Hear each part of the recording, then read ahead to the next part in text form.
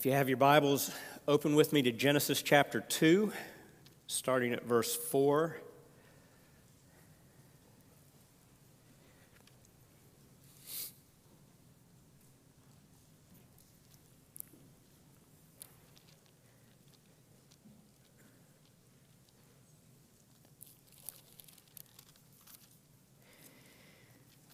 And again, drawing on our Hebrew vocabulary, we're going to read what is technically called a chunk of Scripture.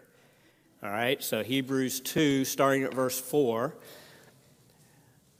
we'll read through the chapter. This is the account of the heavens and the earth when they were created, in the day that the Lord God made earth and heaven. Now no shrub of the field was yet in the earth, and no plant of the field had yet sprouted. For the Lord God had not sent rain upon the earth, and there was no man to cultivate the ground. But a mist used to rise from the earth and water the whole surface of the ground. Then the Lord God formed man of dust from the ground and breathed into his nostrils the breath of life, and man became a living being. The Lord God planted a garden toward the east in Eden, and there he placed the man whom he had formed. Out of the ground the Lord God caused to grow every tree that is pleasing to the sight and good for food. The tree of life also in the midst of the garden, and the tree of the knowledge of good and evil. Now a river flowed out of Eden to water the garden, and from there it divided and became 4 rivers. The name of the first is Pishon. It flows around the whole land of Havilah, where there is gold. The gold of that land is good. The bdellium and the onyx stone are there. The name of the second river is Gihon. It flows around the whole land of Cush. The name of the third river is Tigris. It flows east of Assyria. And the fourth river is the Euphrates. Then the Lord God took the man and put him into the Garden of Eden to cultivate it and keep it. The Lord God commanded the man, saying, "From any tree of the garden you may eat freely. But from the tree of the knowledge of good and evil you shall not eat, for in the day that you eat from it you will surely die." Then the Lord God said, "It's not good for the man to be alone. I will make him a helper suitable for him." Out of the ground the Lord God formed every beast of the field and every bird of the sky, and brought them to the man to see what he would call them. And whatever the man called a living creature, that was its name. The man gave names to all the cattle and to the birds of the sky and to every beast of the field. But for Adam there was not found a helper suitable for him. So the Lord God caused a deep sleep to fall upon the man, and he slept. Then he took one of his ribs and closed up the flesh at that place. The Lord God fashioned into a woman the rib which he had taken from the man and brought her to the man.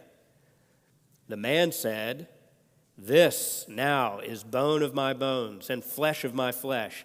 She shall be called woman, because she was taken out of man.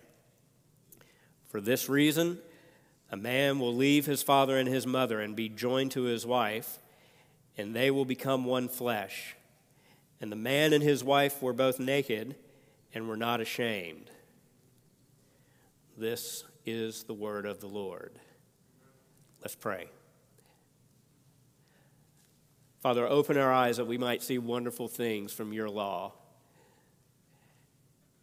Enable us to see your goodness and grace as it was displayed from the earliest times of human history in the garden, and the work that you did for Adam, to Adam, and with Adam. May we see that the history of mankind that begins in the opening pages of Genesis is a history that bears effect on our lives down to this very present day. Thank you that in the midst of a broken world, we know that the creation that was once good and perfect will one day be remade and renewed in that perfection, and that the perfect man, the perfect king, Jesus Christ himself, will govern and rule over all. And it's in his name and because of his name that we pray. Amen. So Genesis 1 and Genesis 2 have a lot of similarities, but they also have some differences, some things that make them distinct. Without going into details, the way that Genesis 1 and Genesis 2 function is something like this. I don't think, as some people would argue, that what you have in Genesis 1 is one creation account, and then in Genesis 2, another creation account, and they were just sort of floating around out there somewhere and then were grabbed hold of and put in, and, well, which creation account is best? Well, I don't know. Well, let's just keep both of them, and so they throw them both in. Rather, I think that Genesis 1 and Genesis 2, the more that you read and the more you familiarize yourself with the text, it becomes obvious that Genesis 1 and Genesis 2 are meant to fit together in a complementary way. Genesis 1 is more of the broad overview of God's work in creation, sort of the view from 30,000 feet. You're getting the lay of the land, so to speak. You're seeing in general, broad details the fact that God brought all of this into existence, that He created, that He formed, that He ordered, that He filled.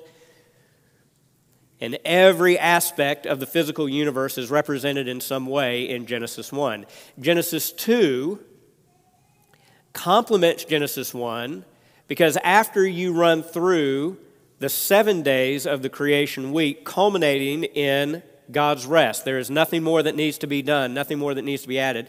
Genesis 2:4 and following comes back to the creation work that God does, but it comes down closer, sort of at ground level, to say, now let's look in a little bit more detail at what God did when He actually created man and woman. So Genesis 1, broad overview, summary of everything that God did. Genesis 2, more detailed and more specific, but the two accounts fit together. Okay? We're going to take 2 weeks, this Sunday and next, in Genesis 2:4 through 25. There are two main things that God does here with Adam. And we're going to look at one today and one next week.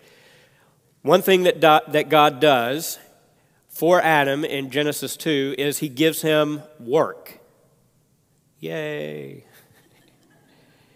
He gives him work. The second thing that God gives to Adam in Genesis 2 is a wife. You see how that plays out? The two W's, work and wife? Brilliant, right? Okay. Get ready. It gets even better when I get to the outline for today's message. All right?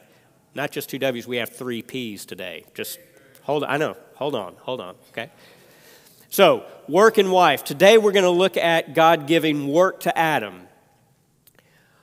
What it is that God is doing when He gives work, gives Adam a vocation.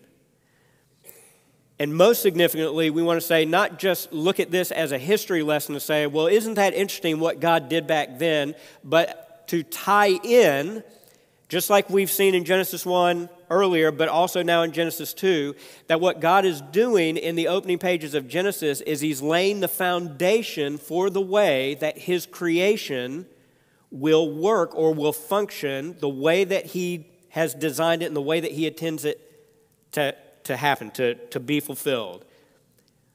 Which is sort of a long, stumbling way to say what God does for Adam here in Genesis 2 in giving him work means something for us when we look at the fact that just like Adam in the beginning, we also find work that has been given to us that we have to do. And we want to say, why did God do that? Why do we have work? Why is work so hard? So, here are the 3 P's. You ready? Mark this day down because this will probably be maybe once a year, twice, 3 times a year, maybe at the most, that I'll ever have. What is this called? Alliteration? Okay, alliteration. Ken loves alliteration, right? Pastor Hal loves alliteration. I can't do alliteration, but I did today. So here it is, the 3 P's today. 1, work comes from a personal God. Or if you wanted to say that work is tied into a personal relationship. I want to stress the personalness, if that's a word, of God when he gives Adam work. And of course, we'll see this also at play next week when we see God giving Adam a wife. So work is from a personal God. Number two, work is a privilege. Work is a privilege. And you might want to put in parentheses there, not a curse. Work is a privilege. And then number three, work is priestly. This one doesn't fit quite as nicely, but I had two P's and I needed a third one. Basically, work is spiritual in nature. Well, how can I do it? Well, priestly, right? We're serving the Lord. So work comes from a personal God. Work is a privilege, not a curse. And work is priestly. It is something that we do that has spiritual connections to it, no matter what it is that we're doing. And we're going to touch on these things briefly. So, number one, work comes from a personal God. One of the things that's important to notice, and it's one of the ways that Genesis 1 and Genesis 2 are distinct, is that God is spoken of differently starting in 2:4 than he has been in 1:1 through 2:3. So, for example, if you turn over to 1:1, in the beginning, who created the heavens and the earth? God, right? Good. I heard a young voice. Very good. God created the heavens and the earth. And then as you continue to go through chapter 1, everything that's done, whether it's creating light, whether it's separating water from land, whether it's creating plants or animals, God said, God saw that it was good. Then God said, it's always God, all the way through chapter 1 down to chapter 2:3. In 2:4, there is a marked change in the way that God is addressed or in the way that God is referred to. This is the account of the heavens and the earth when they were created in the day that the Lord God made earth and heaven. Now, why, if in Genesis 1, it's been sufficient to say God created the heavens and the earth, God said, God saw, God did all this, why now? And if you go through 2:4 all the way to the end of the chapter, every time God is mentioned in a proper way, it's always the Lord God. So verse 5, the Lord God had not sent rain upon the earth. Verse 7, the Lord God formed man of the dust from the ground. Verse 8, the Lord God planted a garden toward the east. You get the pattern? Why is he called God in Genesis 1? Why is he called Lord God in Genesis 2:4? And I think that the reason is because there are two, in a general sort of way, two features or two perspectives on God that are communicated by the names that are used. In Genesis 1, when God is referred to simply as God, that's the Hebrew word Elohim. Elohim, from its beginning, was almost more of a generic term for a deity. So not just Israel, but even the other ancient Near Eastern peoples, they would refer to gods as El. That was their name for God. And then the question became, well, what is this El or this Elohim like, right? Okay, there is a God, this supreme being out there. Then the task becomes trying to figure out and understand what he's like. So when God is referred to as Elohim, as a general rule, most of the time God is being depicted in his transcendence.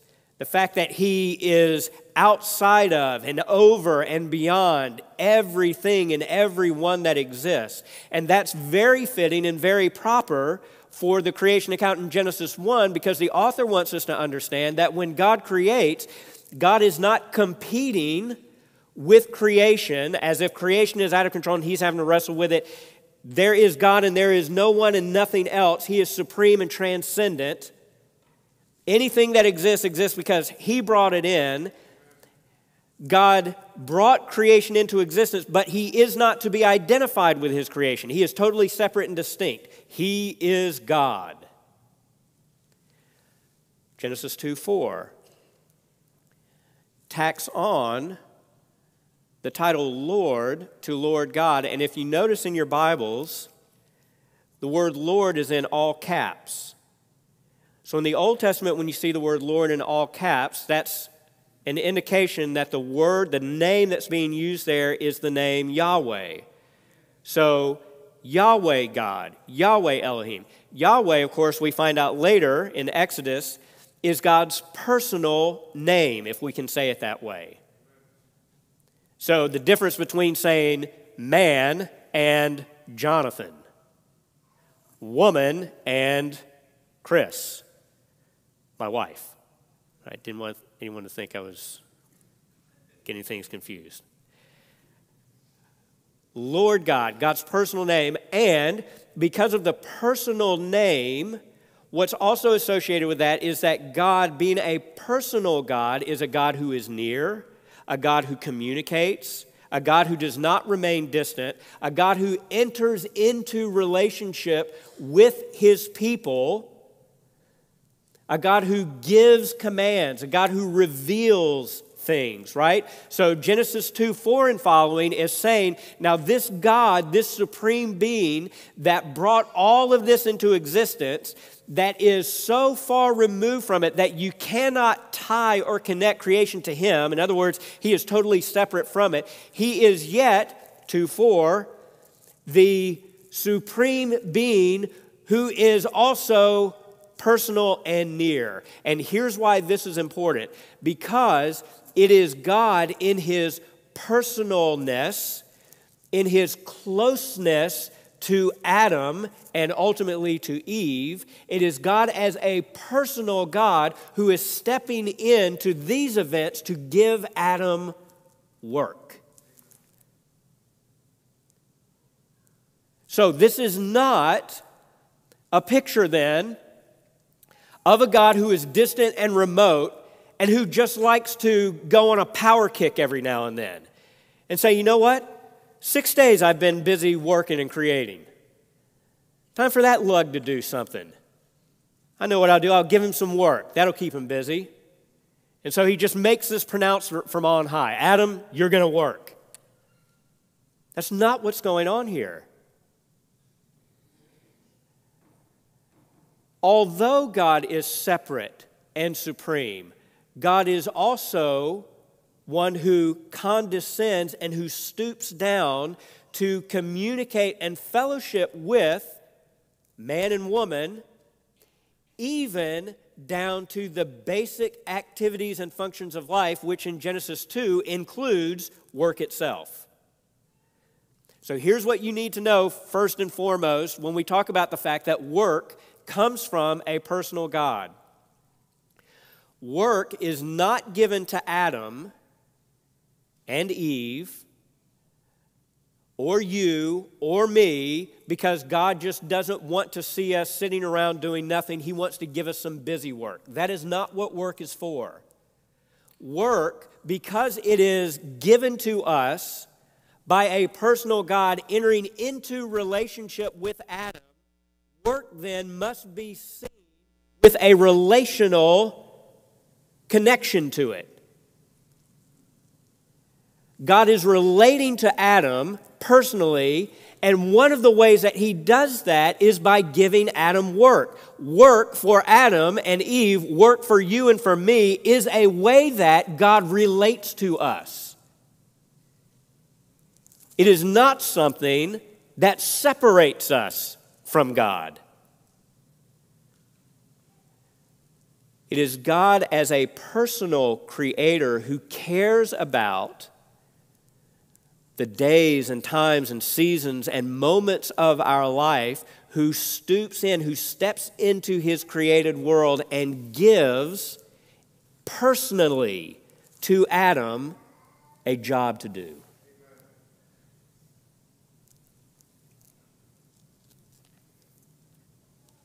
Number two, work is a privilege.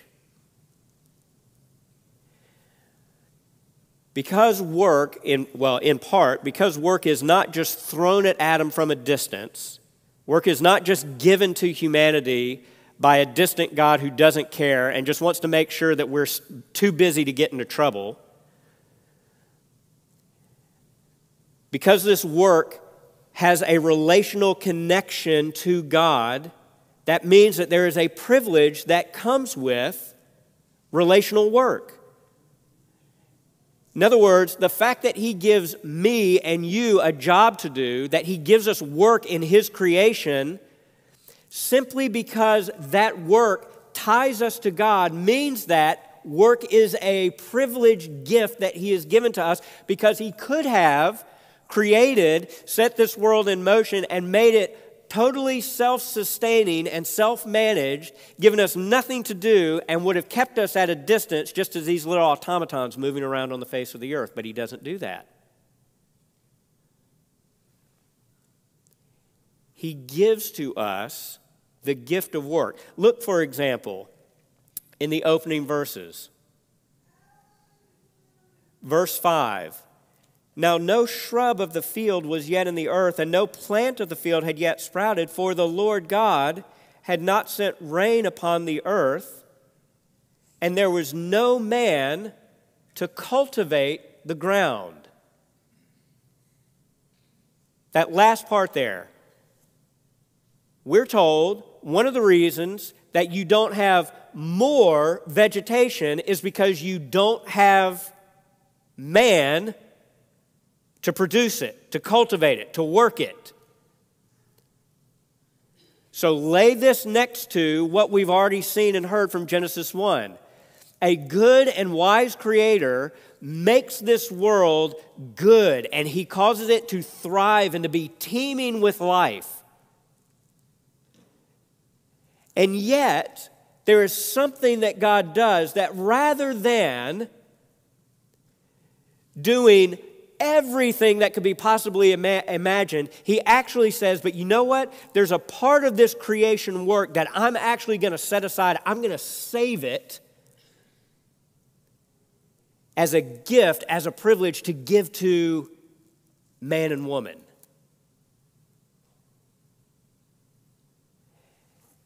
So what does God do? God, in Genesis 1, is creating trees and plants and vegetation and fruit. What does He give Adam to do? In verse 5, apparently. He gives Adam the job of continuing a work that God has already started, which is to see to it that plants continue to grow and thrive and produce. God does not give Adam work because God needs Adam's work. You get that, right? God could have just as easily seen to it that there was nothing for Adam to do. Instead, He gives him something to do. And the something that he has to do is one of the ways that Adam is distinguished from the rest of the creation, because only Adam and only Eve, only man and woman, only people can say, in the same way that God, quote unquote, works, we work too. In the same way that God creates and shapes and designs and fills and forms, guess what? We do that too. That makes us different than every other part of creation.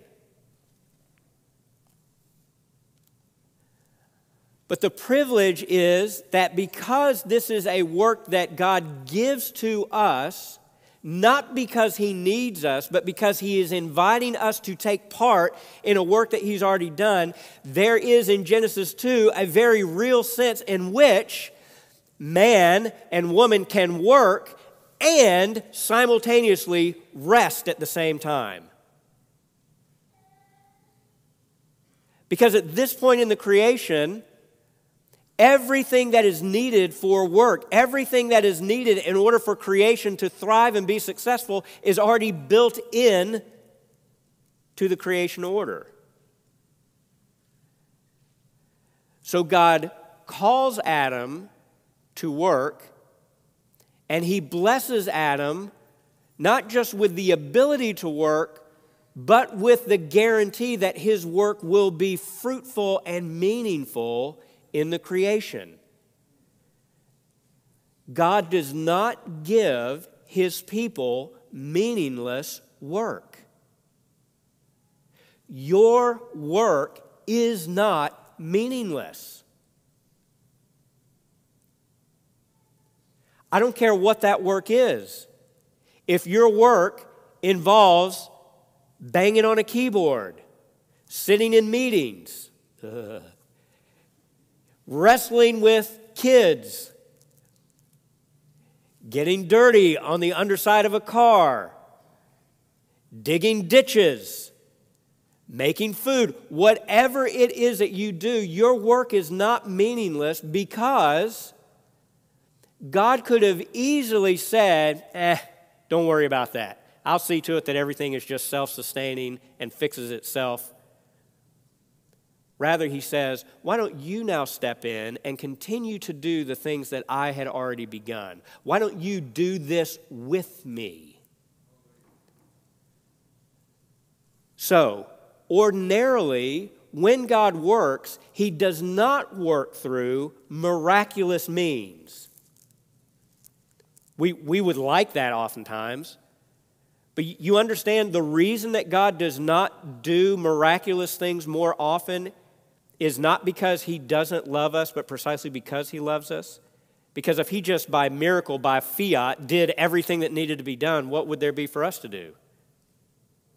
Instead, he says, well, yeah, I could do that for you, but what I would rather you come with me and do this work together.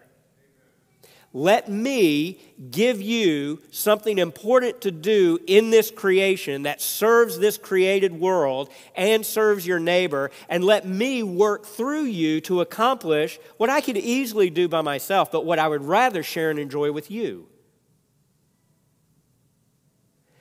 And because ultimately this is God's work that he is giving to us as a privilege to share in, we then can rest no matter what work we've been called to do, knowing that because ultimately this is God's work that he is sharing with us, our work does not depend on my wisdom, on my strength, and on my success.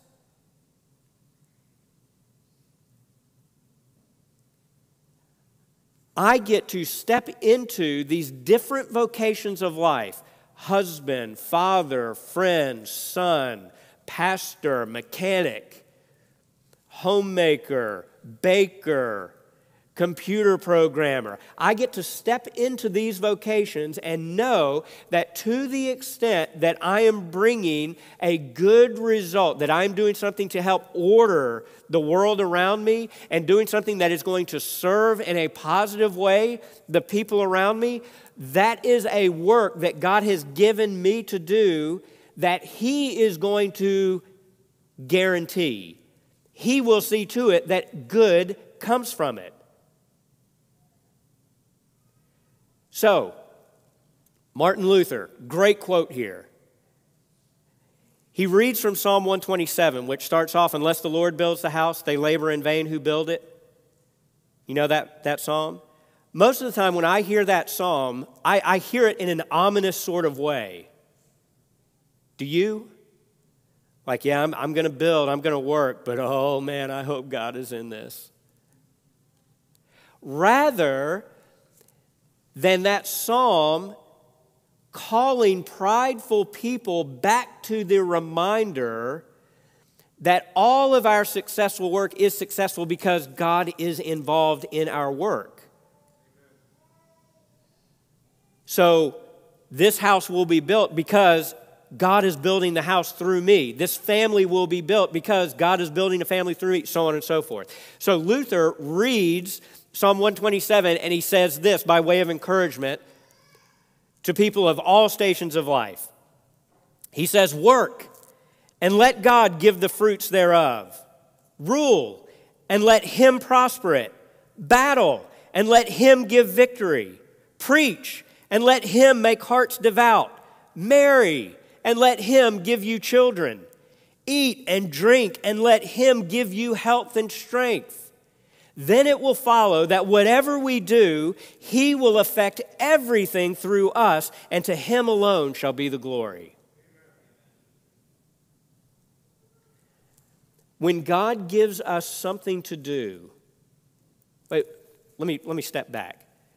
Some of you are probably asking, what is it that God has given me to do?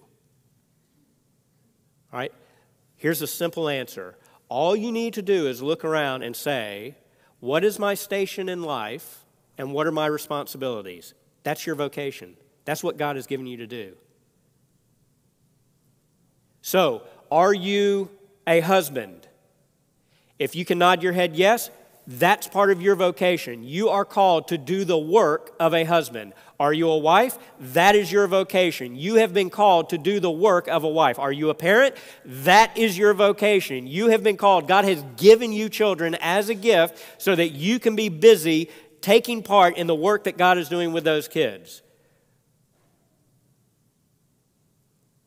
Do you have responsibilities in an office setting? That is your vocation. That is what God calls you to do. There are not spiritual jobs and then jobs. There is no part of this creation, as one man said, that God does not look at it and say, that's mine. Everything that you do, every area and sphere of your life is ultimately tied to the will and the work of God, so that everything that you do in every moment of the day is inseparably bound to the very work and will of God Himself. Your work in the home, outside of the home, here in the sanctuary on Sunday morning, your work is meaningful because God has given it to you.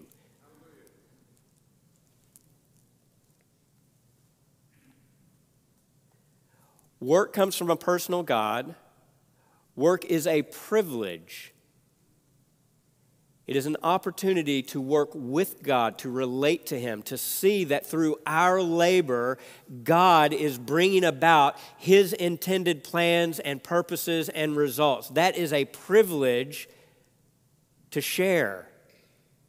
And then finally, number 3, work is priestly.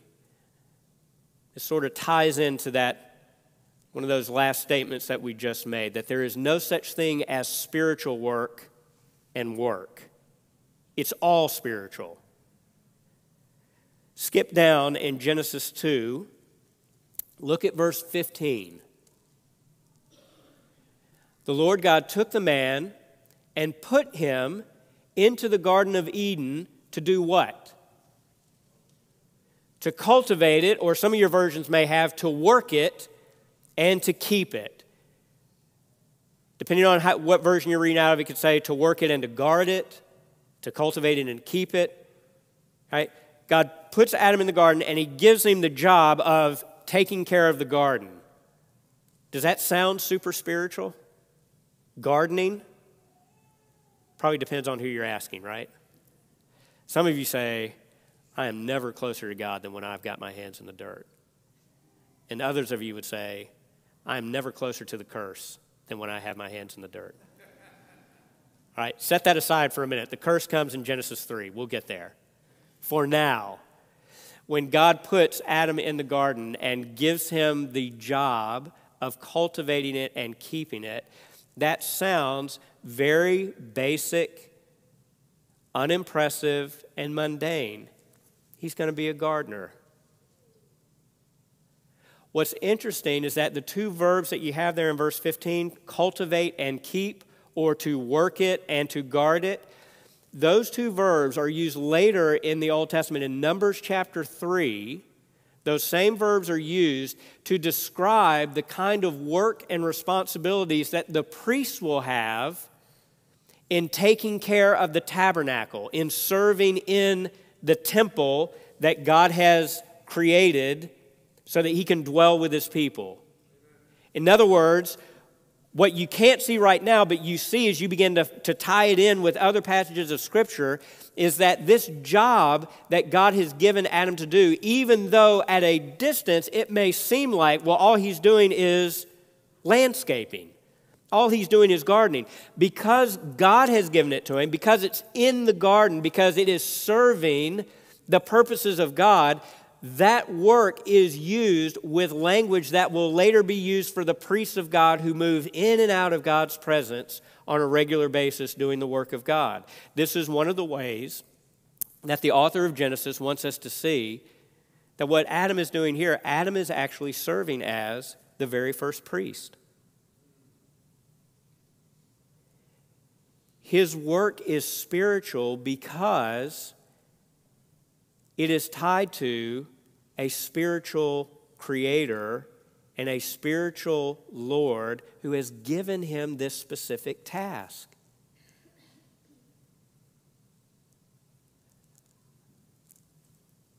Turn to Ephesians 2 for a moment.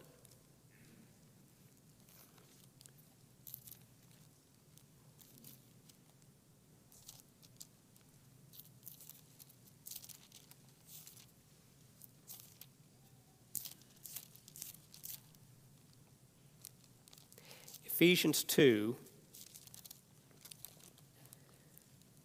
let's see, skip down to verse 8. 8 through 10. For by grace you have been saved through faith, and that not of yourselves. It is the gift of God, not as a result of works, so that no one can boast. Verse 10, for we are his work, or we are his workmanship. We are his work product. God worked and produced us, spiritually speaking. We are his workmanship, created in Christ Jesus for good works, which God prepared beforehand so that we would walk in them. Now, let me ask you a question. In Ephesians 2:10, when we're told that God saves us and has recreated us for good works, what good works has he created us for?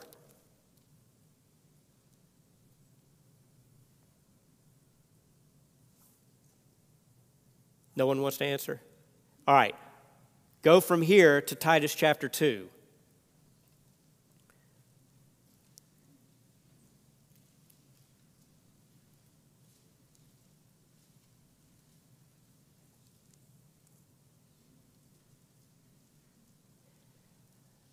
Titus 2, starting at verse 3, here's Paul telling Titus, tell the older women in the church to teach and train and encourage the younger women. Notice what it is that the younger women are to be hearing and learning. Skip down with me to verse 4, Titus 2:4. So that they may encourage the young women to love their husbands, to love their children, to be sensible, pure, workers at home. Now, just because the word is there, I'm going to key in on that, okay? Ephesians 2:10 says that everyone that God has created in salvation through Christ has been created for good works which he ordained before the foundation of the world.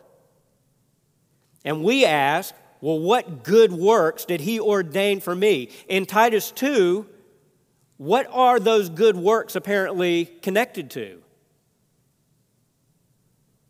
Teaching a Sunday school class? Preaching a sermon?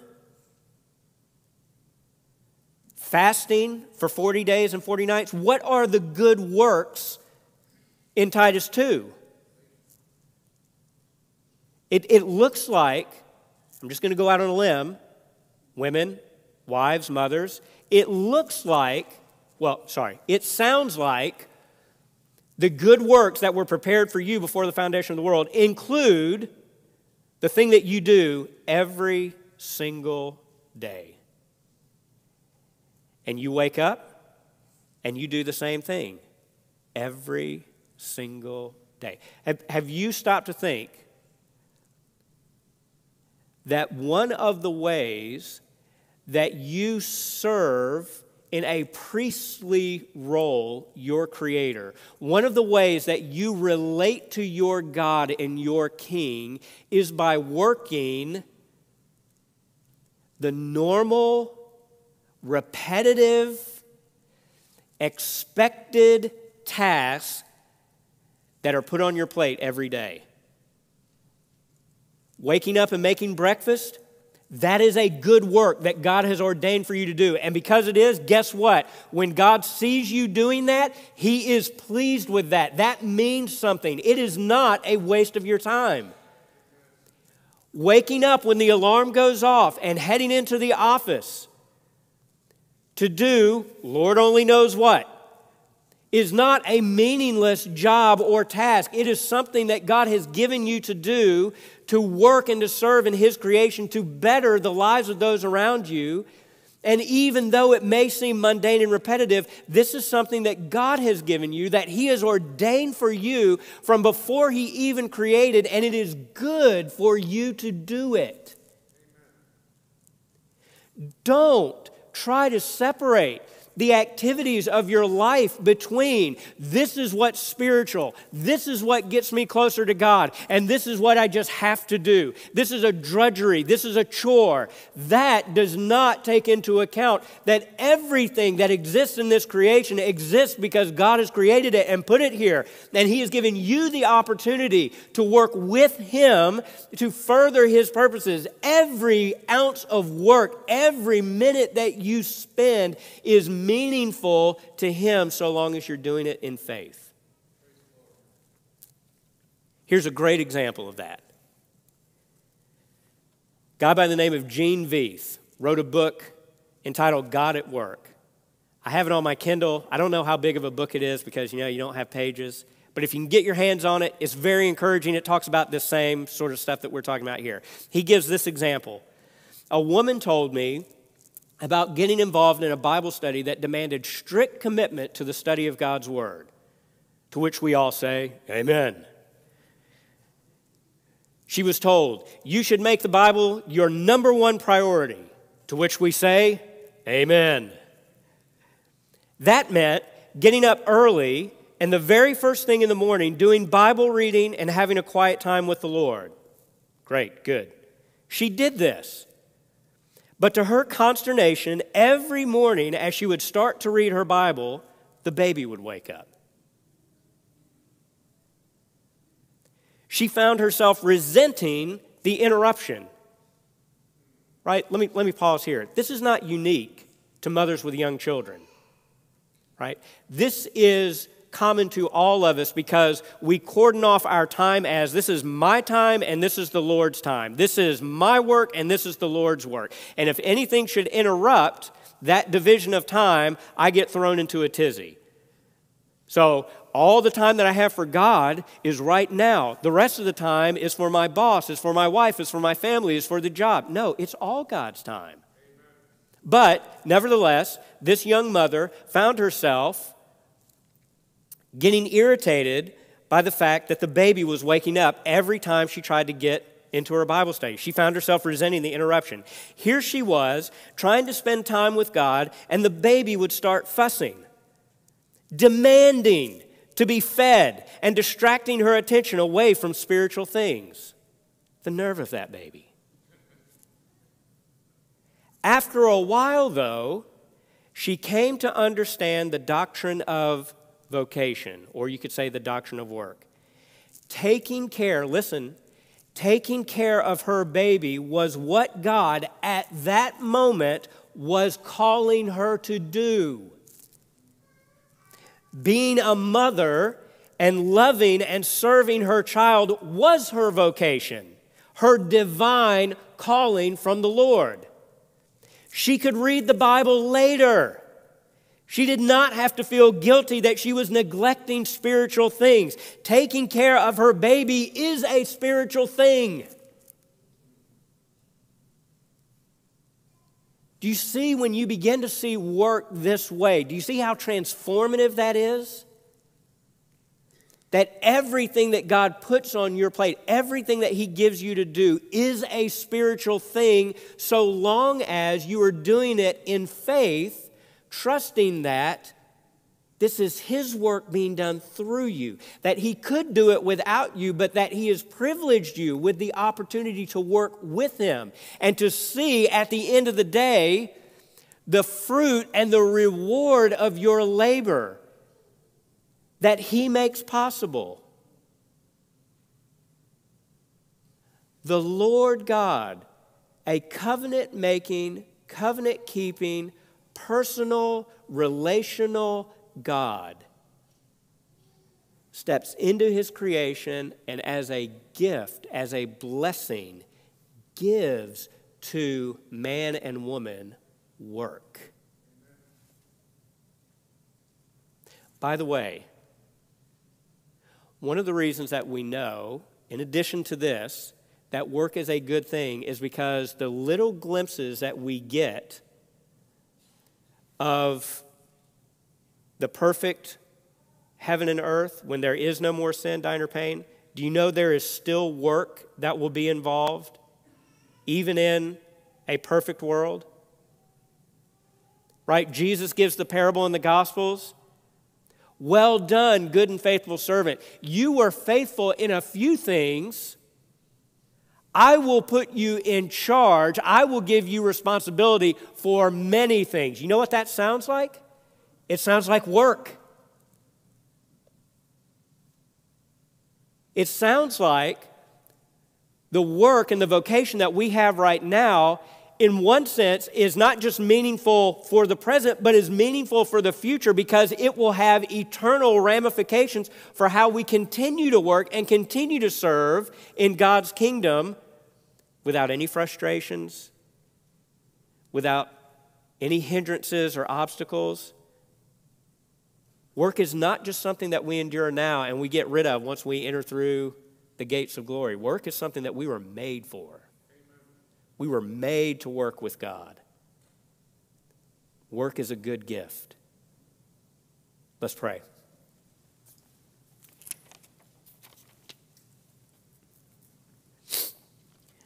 Father, how foolish and short-sighted of us it is to see the task and the responsibilities that we have and to think lightly of them. How prideful and arrogant it is for us to think that we ought to be able to set our own agendas or to write our own job descriptions, to be able to tell you what is worth our time and our energy. Father, there's a lot of frustration that comes with work in this broken world. We know that.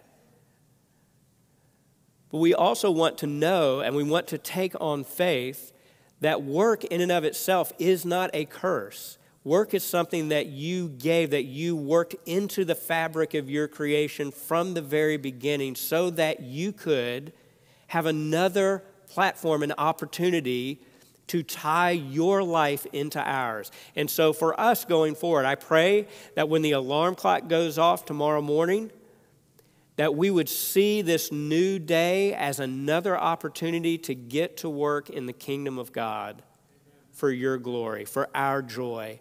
And that because we know that the work, the vocation that you've given us in any sphere, any realm, because it is your work, that we would be able to rest knowing that you call us simply to be faithful and diligent, and we can leave the results and the fruit in your hands.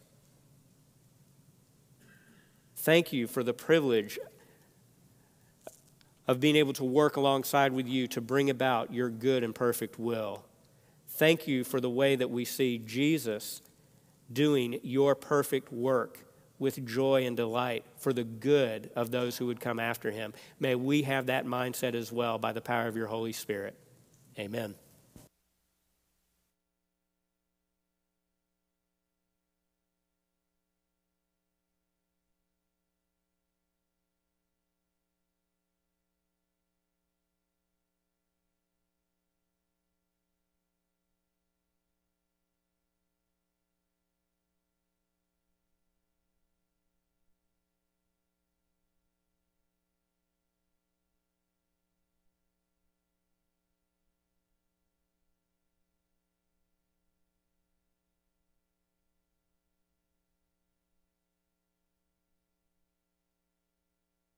is someone who feels like they've lost it all, over the edge